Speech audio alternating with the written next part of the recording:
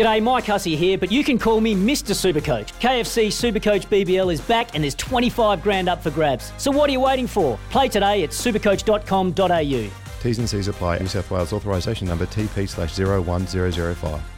Sorry about the noise. My neighbour's sanding his deck. My motto? Don't work on your deck. Play on it. Life's good with a Trex deck. Low maintenance with a 25-year residential warranty. Trex, the world's #1 decking brand.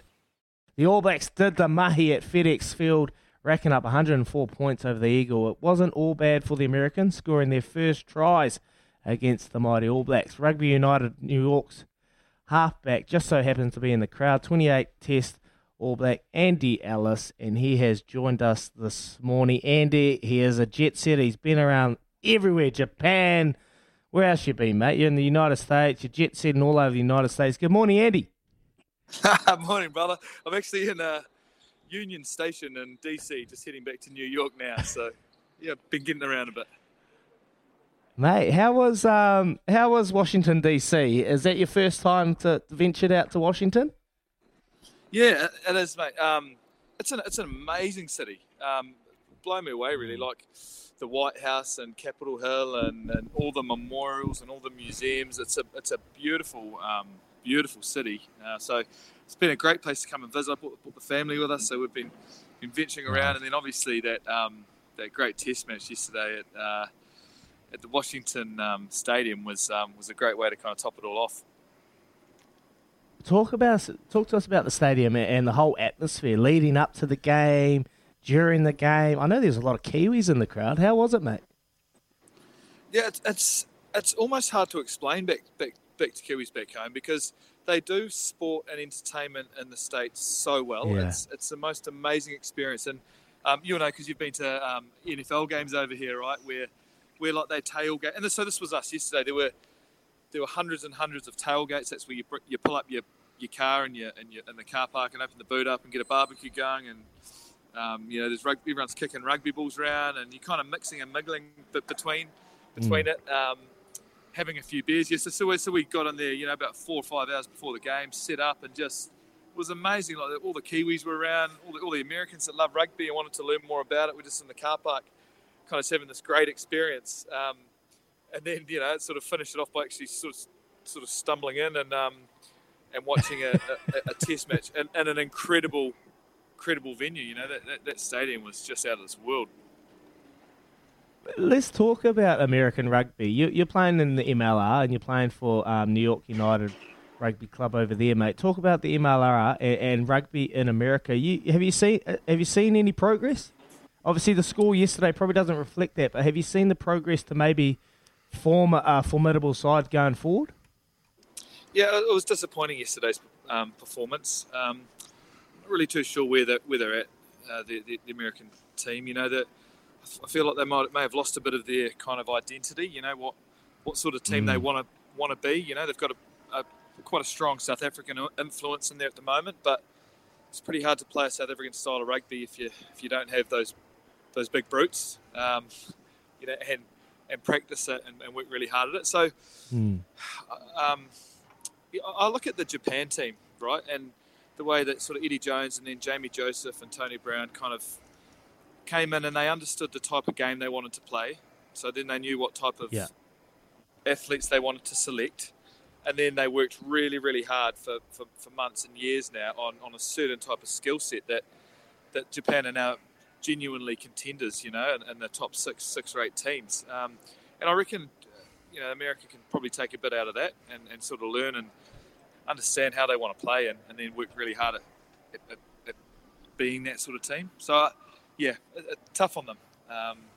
And I think the club competition here, the actual MLR, is a lot better standard than that. There's the club stuff's actually is pretty good footy. It's just that the international stuff when they play, they'll be disappointed themselves.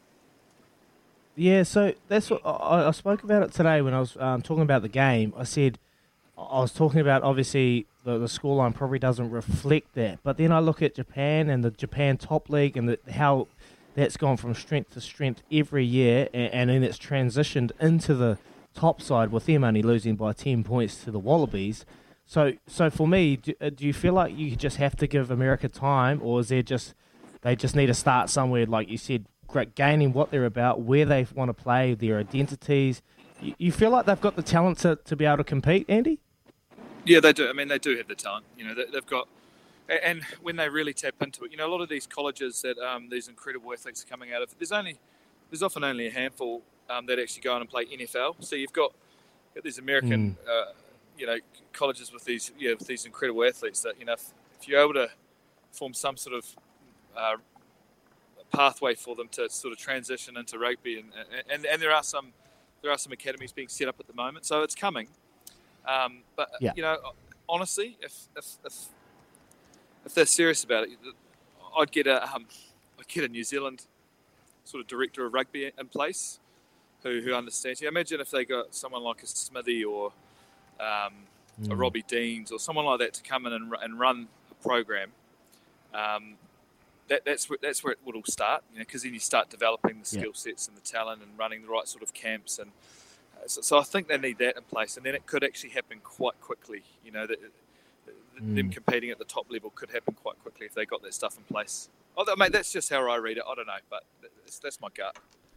Hey, Andy, it's Ricardo here, mate. Just filling in on Brecky for Louis Herman-Watt. But wanted to get your thoughts on how you thought Finlay Christie went as a halfback. First test start for the ABs.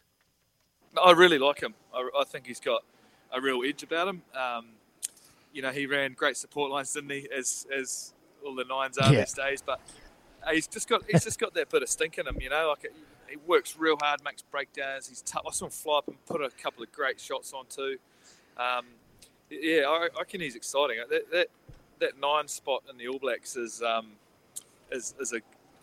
tough, competitive position at the moment. Obviously with Nugget being your 9, but after that, what do you want that guy coming off the bench looking like? And look at someone like Christie. He's got a real energy, real X factor with the way he plays. So yeah. He was awesome. Who do you reckon is going to be the number 1 starting halfback when we play the Welsh then? Because TJ's obviously the experienced guy. Brad Webber's probably more like a nuggie in terms of a starting halfback, and obviously Finlay's putting his hand up as well. Oh, it's a real tough one, isn't it? I don't think you lose anything with any of them. TJ all class as well. So. It depends on the kind of game they want to play. I suspect maybe if Brad Webber gives you the ball a bit quicker to your backs, which is where they'll want to play. So does Christie. TJ's more of a director. I don't know. It's going to be a good one, eh? It's going to be a real good talking point in that selection. But they probably, who knows? They might give one of the 9s a start each on this tour away, and then they'll get a probably better idea of what that position looks like moving forward. Hey mate, take this game out of it, or you might take some little bits out of it. But where do you see the current state of the All Blacks at the moment with how they're playing? What you've been able to see, you witnessed them firsthand out there on Saturday. So what were your takeaways from this current All Black side? You've been involved with a lot of All Black sides that are ruthless, that are good at everything that they do. You've been part of some good playing teams with great players in it. What's your current take for this All Black side, mate? It is. It's hard to take too much out of that performance in the weekend, but what I do like is how attacking wise they were always loaded right across the field. They had attacking threats everywhere. Whether it was the back on the blind side or through the middle or out wide. And I think when the All Blacks look like that, no one knows where they're actually going to attack. The All Blacks don't even know where they're going to attack until it kind of unfolds and the defence makes a read. So I really like that side of it. Guys excited and loaded across the field. And then just some of the X factor moments, where guys are offloading and stepping and like putting the foot down. One guy breaks and there's about 8 guys with him. I think that's really exciting for New Zealand rugby, All Black rugby at the moment. It's it looks like there's some real fire there, some real hunger. They're making errors as well, but it doesn't deter them. They go again. You would have seen some of their release zone stuff. They dropped it and they turned it over, but it didn't mean that they went into their shell and started kicking. They they keep looking to be loaded, like I keep saying, and play and kick on their terms when they're ready. That's it was great from an attacking point of view, and I really hope they can carry that sort of rugby through to this tour, because there'll be different sort of defensive pressures, but hopefully they can stay brave and courageous and play that sort of game. Andrew, we just saw the news come out over the weekend that Ma'a Nonu signed for the San Diego Legion to run around again at 39. When you see them on the come up on the fixture list, mate, how those hammies, are they feeling a bit tight? Good. Good. They're a big fella, eh? That's awesome. Yeah, mate. Look, I'm still feeling pretty good. I love competing, so that's the thing that's driving me at the moment. I love getting out there, and I love competing, and I love winning. And yeah, the body's not running quite as smoothly as it once was, but I still got that real fire in my belly and hunger to compete. So it's great to see someone like Ma out there as well. I'm sure he's the same. He still loves playing and doing his thing. I know there's been a heap of really exciting signings in the MLR over the last sort of few months. So I think the competition here is going to grow some more legs, get more exciting. Hopefully see a few more faces that from back home playing over here, and who knows where this game could go. Get the club rugby humming, and I'm sure the national team will follow. Oh, we're talking to Andy Ellis. He's over in the United States, just about to head home back to New York. Give us a text on 8833 who your halfback will be. Who's your halfback going forward against the Welsh? Who is your halfback? Who you want to see selected for that match? Hey, Andy, I want to ask you about you. I know I've talked to you a lot of times, and I thought maybe you're going to hang your boots up. You're like, yeah, the family wants to relax and settle down, mate. You don't look like you're stopping any time soon. You just keep going. You surprise me every single day. What are you going to do? Going forward, you've got another year with Rugby United, but what are you going to do post that, mate? Are you going to stay involved in the game? I don't know. Yeah, look, mate, I was going to hang the boots up after we had played in Japan, but the New York sort of opportunity came up, and man, we have had the most incredible time as a family. Like we've seen this part of the world, and we've met some amazing people. We've been to shows and concerts and some of the most amazing sporting events. So the experience for the kids and me and him too has been so worth it. So we're going to do another year, mate. We'll push on to August next year, and then we'll look to come home then. Our oldest daughter, Scarlett, she's going to be starting high school, so it's important for us that we're back in New Zealand for that. So at this stage, that's the plan. Yeah.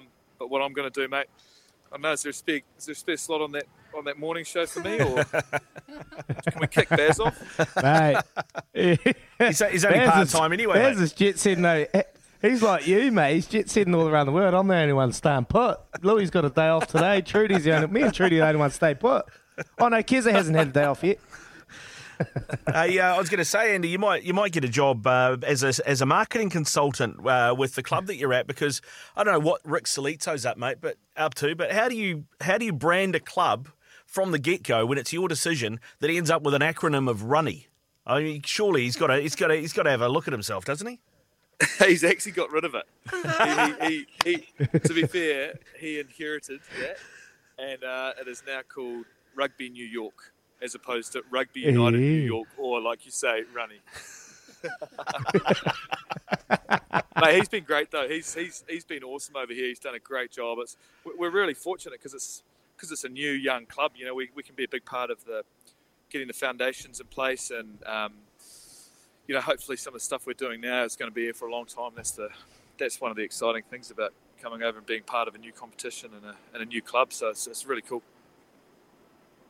Nice, Andy. Hey, thank you so much for your time, mate. I'll let you get back to your family and getting home. Travel safe, mate, and we look forward to seeing you back in NZ soon, but I'm no doubt we'll get you back on the airways because we love hearing your very insightful thoughts, mate. So appreciate it, Andy Ellis. Anytime, my brother. Send our love to Days and the kids. Locking the Shield away for another summer after retaining it against Waikato. Big shoes need to be filled, though, as head coach Mark Ozic heads off to Perth to coach Western Force, and it's probably the most asked question to Jay Campbell right now. What's going to happen? And Jay will be sitting in his chair with his feet up, because what a job he has right now, looking after a union that has been so successful over the last couple of years. Jay Campbell joins us right now this morning. Good morning, Jay. Morning, Izzy. How are you, mate? I'm good, mate. How comfortable are you right now, mate? You got your feet up, you got a flat white in your hand from one of the coffee places in Hawke's Bay. You must be feeling pretty chuffed right now. Oh, look, it's a good place to be. You touched on, the dynasty or whatever you were talking about earlier, but really, these things don't happen overnight, and it has been, it's been a sort of 4 years in the making, so we're slowly getting there, and retaining the Shield for the summer, as you know, the event in Hawke's Bay, the exports of the team of the 60s, it's spoken about in sort of mythical type status. So to be able to start winning and retaining the Shield for a couple of years, mate, she certainly made it Monday a beautiful day here in the Bay. Mate, I want to talk about you. You've come in, you've taken over from Mike Bishop. He had a long time in the driver's seat, but you've come in, you've added your own little touches. What have you done, mate? What have you done in the last couple of years to be able to create an environment, a culture, a union that has so much success right now? I guess the first thing is getting the right people in the right places. So, masterstroke by getting Mark Osich and Josh Sims on board. They're outstanding humans, but they're also very, very good at creating a culture in the team setting of just allowing guys to play what's in front of them, but also putting in a really good game plan that works. But probably more so, we try to reconnect with our community. So we did that on a number of fronts. We've tried really, really at best of times to try and recruit from within. So our first instance is to try and get guys via our school systems, and probably an example of that is we've got 26 of this year's squad that are selected from across 5 schools in Hawke's Bay. Napier and Hastings Boys, obviously the big two, but also your old school, Lindis Farm with a couple, and St John's with a couple, and Namatahi from Southie. So that's the first bit. That gets the connection. Then bringing in people where the gaps, and I think both of these coaches have proved that they're outstanding selectors and getting good men who want to buy into what we're doing. And we're just trying to get a connection also with every part of our business, so that everybody kind of feels part of what we're doing. So, it's been a rough journey. As you know, it's not always beers and skittles, and there's been a few tough times, but you've got to ride through that, and now we're starting to see the fruits of that labour and getting some success, which is nice. Jay Campbell, Hawke's Bay Rugby CEO, with us here on Baz and Izzy for breakfast. Ricardo here. Jay, mate, is it as easy as just saying, all right, Josh, you've got the head coach's job now that Mark's off, or does there have to be an open forum and get those sort of, I guess, applications coming in? Yeah, look, we've decided to go to the market, and that's certainly nothing against Josh, and I'll come on to that in a minute, but I think that we're just going out to see what's around. Look, if we go to Oz, I think I've been on record to say before, I think it was simply a matter of time before Oz's outstanding credentials were picked up, and it's bloody difficult. It's bittersweet really, because he's been an outstanding coach. All said and done, in a number of years, he'll go down as potentially one of Hawke's Bay's greatest, and certainly one of the most successful coaches. So, from that end, bloody difficult for us. So we've decided to go and test the market and see what's floating around.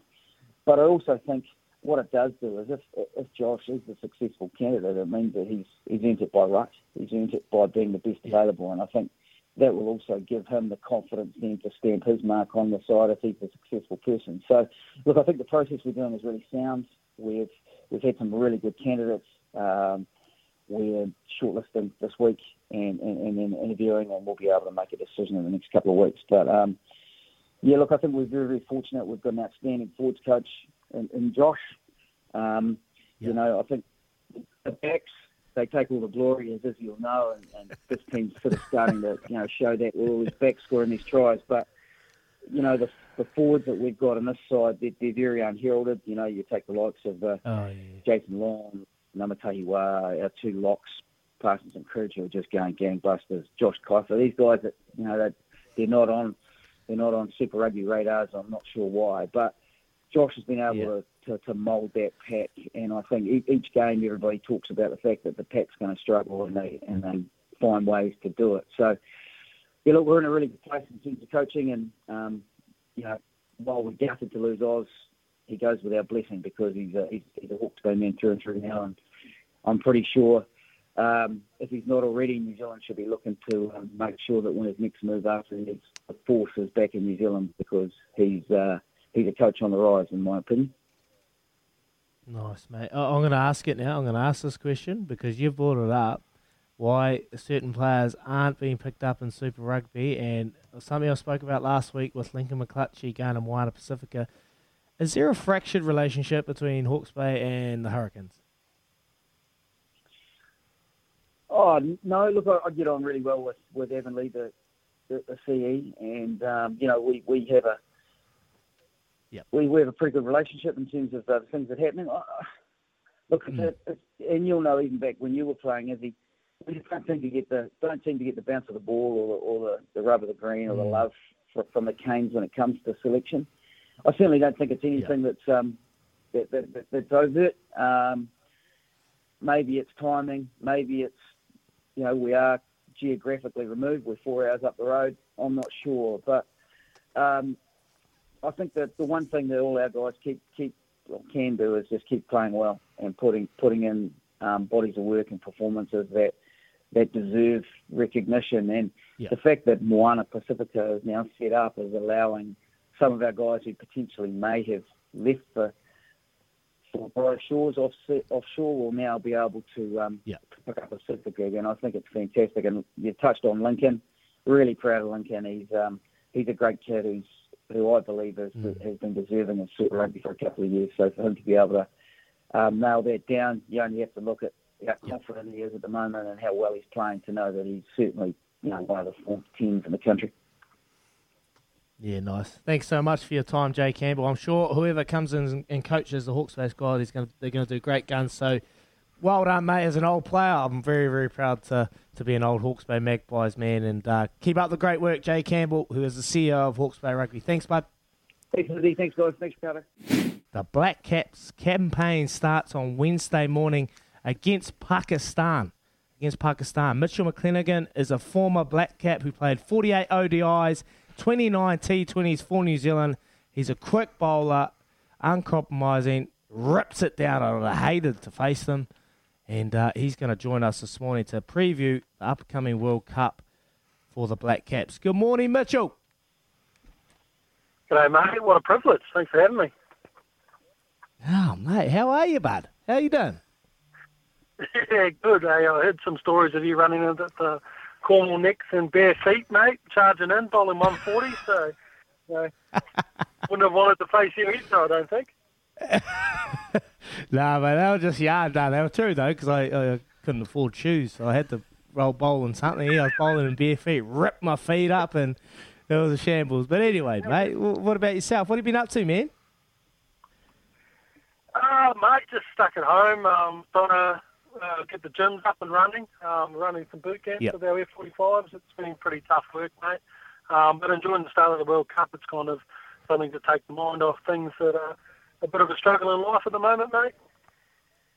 Yeah, nice. Let's talk about the T20 World Cup. Obviously, England giving West Indies a hiding. Pakistan beating India this morning. India haven't gone great guns in the T20 format. But let's talk about the Black Caps starting on Wednesday.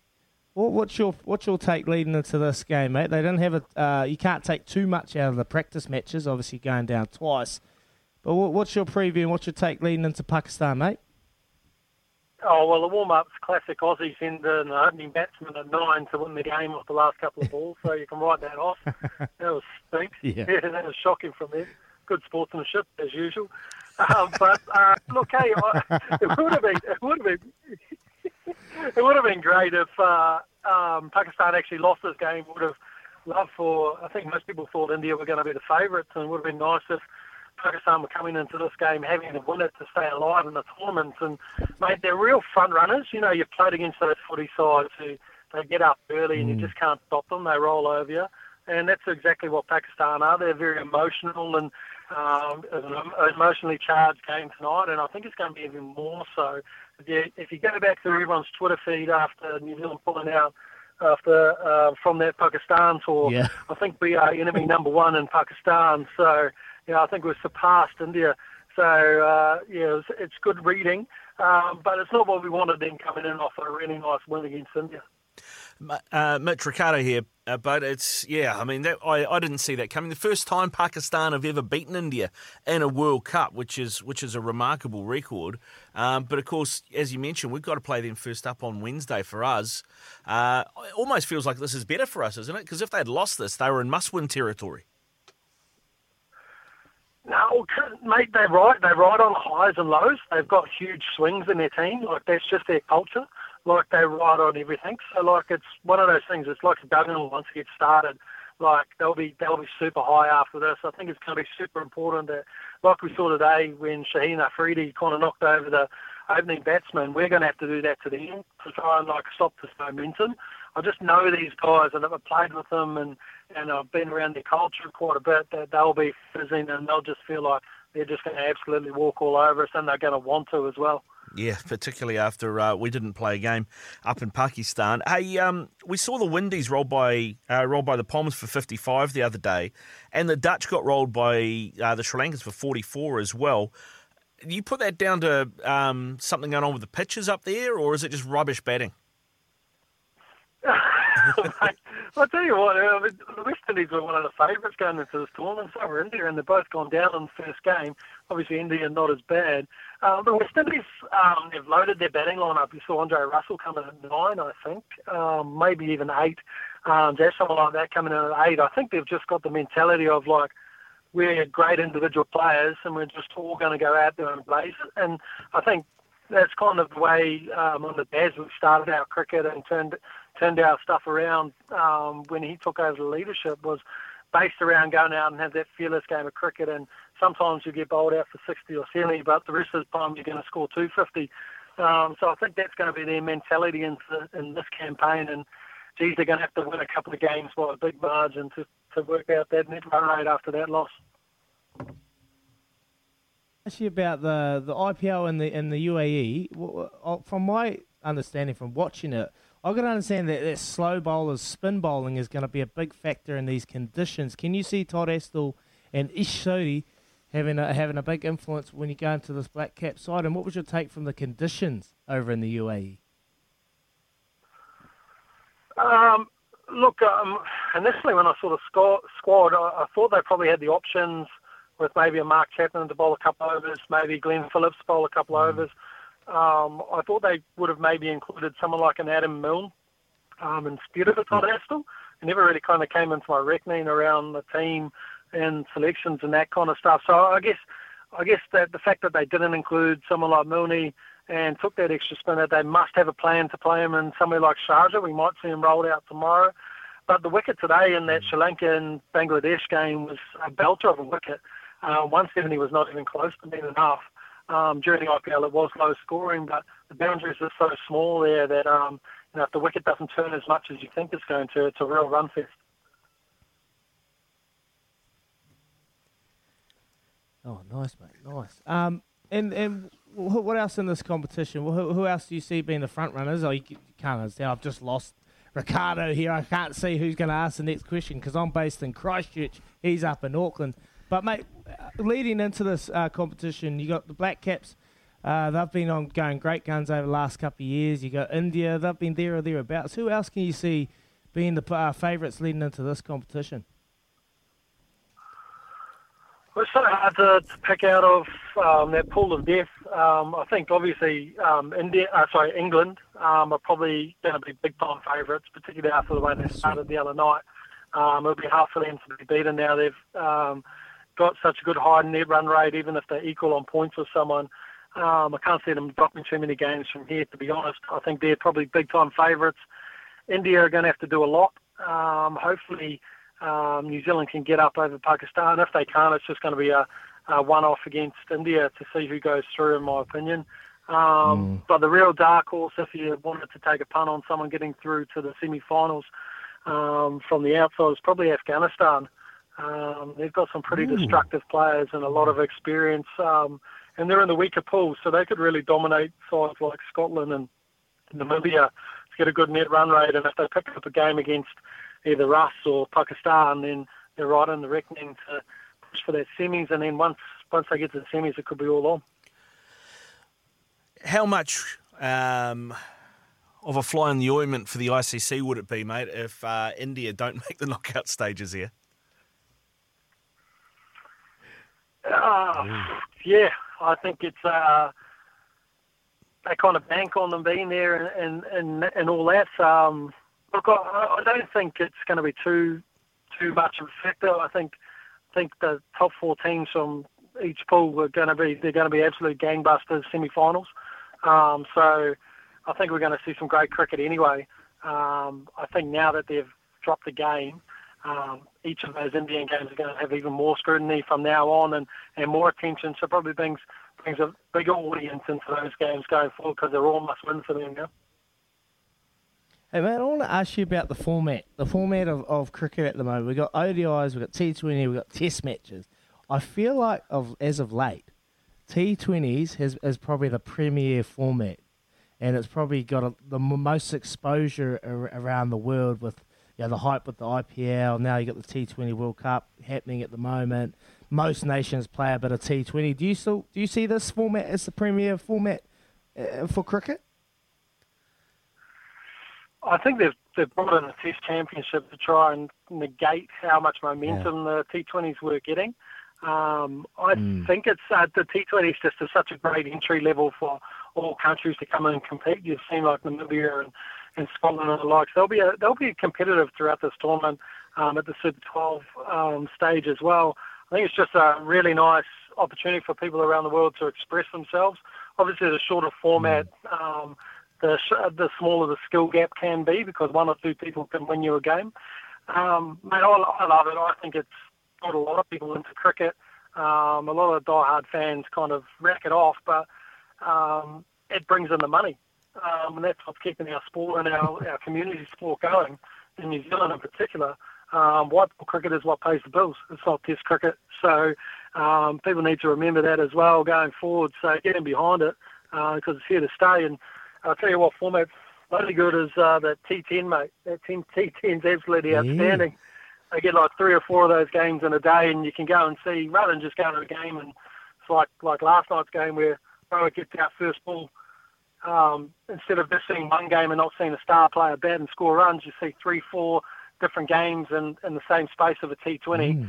You get to see all the superstars roll out game after game, so it's all over in a week as well. So I think that's the way going forward, and I think they were talking about maybe introducing that into the Commonwealth Games at some point. Wow. I mean, I wonder how many short formats we need with the Poms doing the 100 and everything as well, Mitch. Hey, you also mentioned in our pool, due to an upset, we've got Scotland and Namibia. I think the ICC, in all good faith, thought they'd see Sri Lanka in one pool and Bangladesh in the other. But they've ended up in the same pool now with the Windies, the Poms, the Aussies and the Saffers. What do you think that means for that group?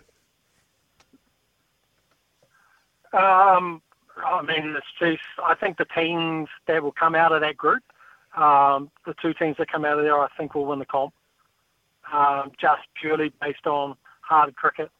You think, I don't know if it's the case with any of the teams. They might run Namibia and Scotland the last 2 games and then come up against England in semi-finals. It's not great preparation. It's like the All Blacks running out against the US before a World Cup semi-final. It's probably not the best thing you want to do before a crunch match. So, I think the winner will come from that side of the pool. Hey, cheers, Mitch. Thanks very much for coming on, mate. I know you've been doing the hard yards. You were on Sky TV with Laura McGoldrick earlier, looking dapper, I might say, mate, in your blue and white check shirt. So I know you've been at it this morning, mate. Really appreciate your time. Yeah, beauty. I need to work on that lockdown tan as well. Cheers, boys. Take it easy. Oh, how good. That little track gets me excited. That was the Crusaders backtrack. I love it. Christchurch Cup Week is coming up. 2 weeks away. No crowds. Boo! But that's okay. We can still watch it on TV and have a wee shindig at home. How good. 14 days till we get into our New Zealand Cup Week And 14 New Zealand Galloping Cups ago, it was Noel Harris riding Ever Swindell for John Sargent as he won his 4th and last NZ Cup at Riccarton. Just like the superstar rowing sisters, this mare could stay all day. The New Zealand Cup is crowing jewel of her career, performing in many staying events. Noel Harris himself, well, we always all remember his career, riding until the tender age of 60, amassing well over 2,000 wins at home in NZ and many, many more offshore. He is always considered one of the most talented horsemen in the country, and as he did so well in 2007, he rode the Cup's distance as well as anyone. Noel these days is a national riding mentor for North Island, helping young jockeys find their way and perform to their peak. Good morning, Noel. Morning, Izzy. Thank you for those kind words. Thank you. Mate, I'm a big fan of your son. If I see a horse, Troy Harris, and he's on it, I'll pick it all day. So, mate, congratulations on a very successful career. I must say, reading those stats, over 2,000 wins. You rode till you're 60 years old, many, many Group 1 wins here and abroad. Does it feel like 14 Cups ago, mate?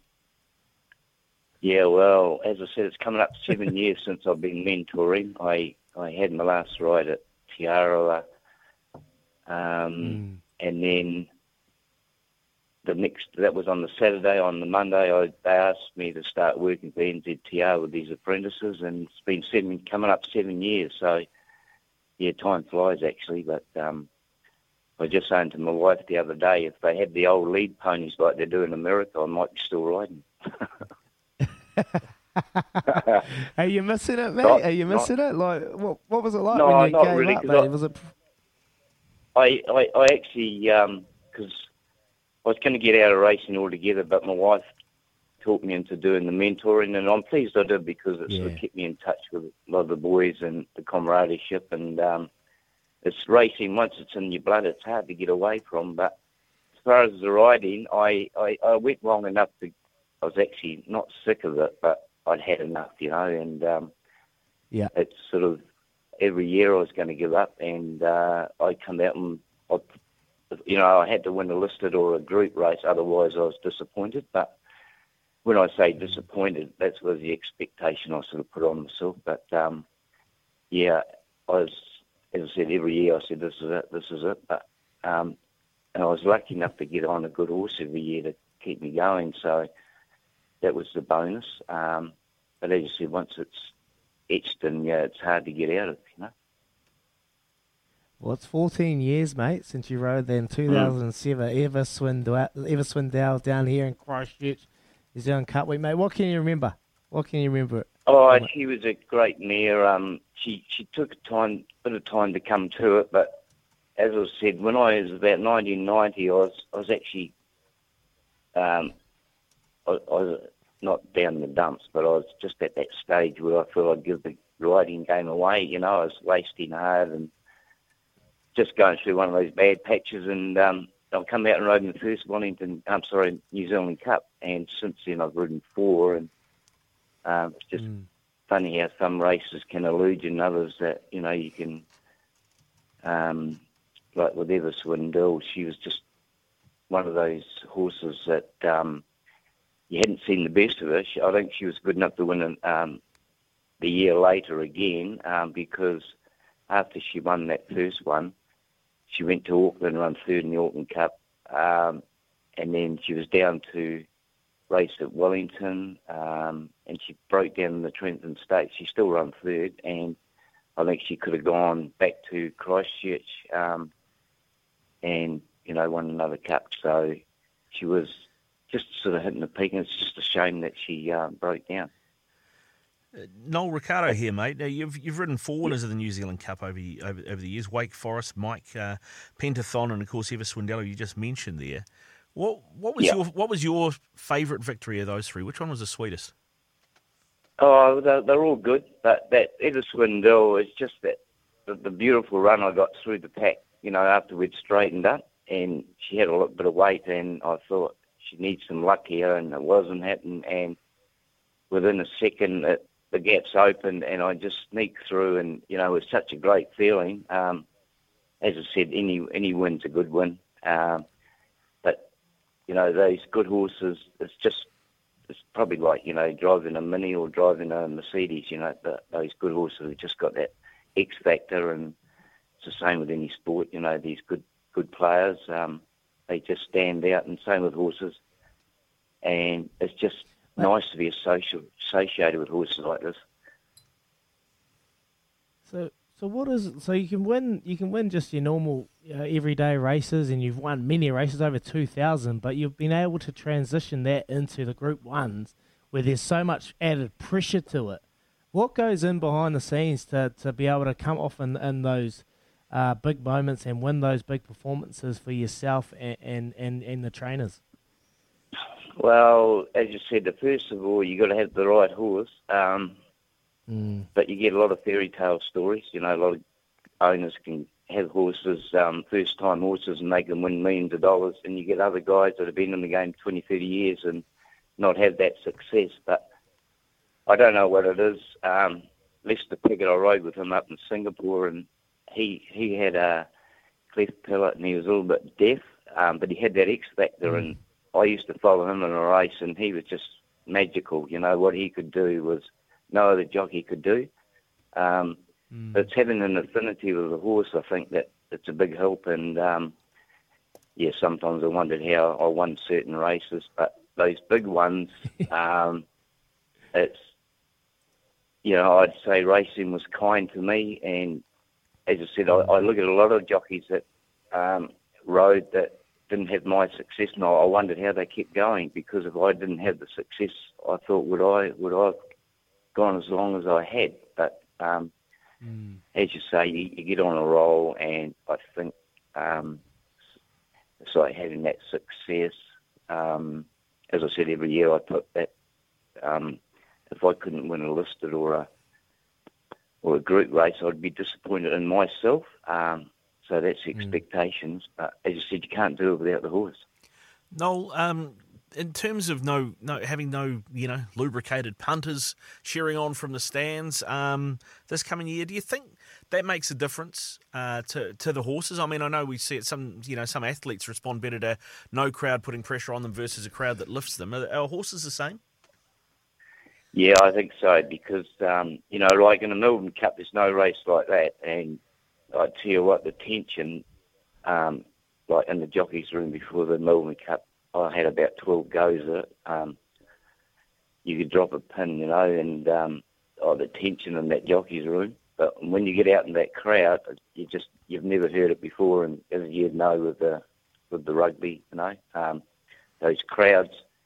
And I always find when you go to the trial meetings, you're relaxed. The horses are relaxed. There's no crowds as, say, race days, and a lot of horses don't put in as what they would race day. But when you get that, I don't know, it's just the atmosphere, and some horses just step up to the plate, and they know they're there and they're there for a job. And you get those other ones that, they're better off track work horses than they are race days. Oh, I love it. Love it, Noel Harris, mate. 14 years since you rode Eva Swindell in the 2007 Cup.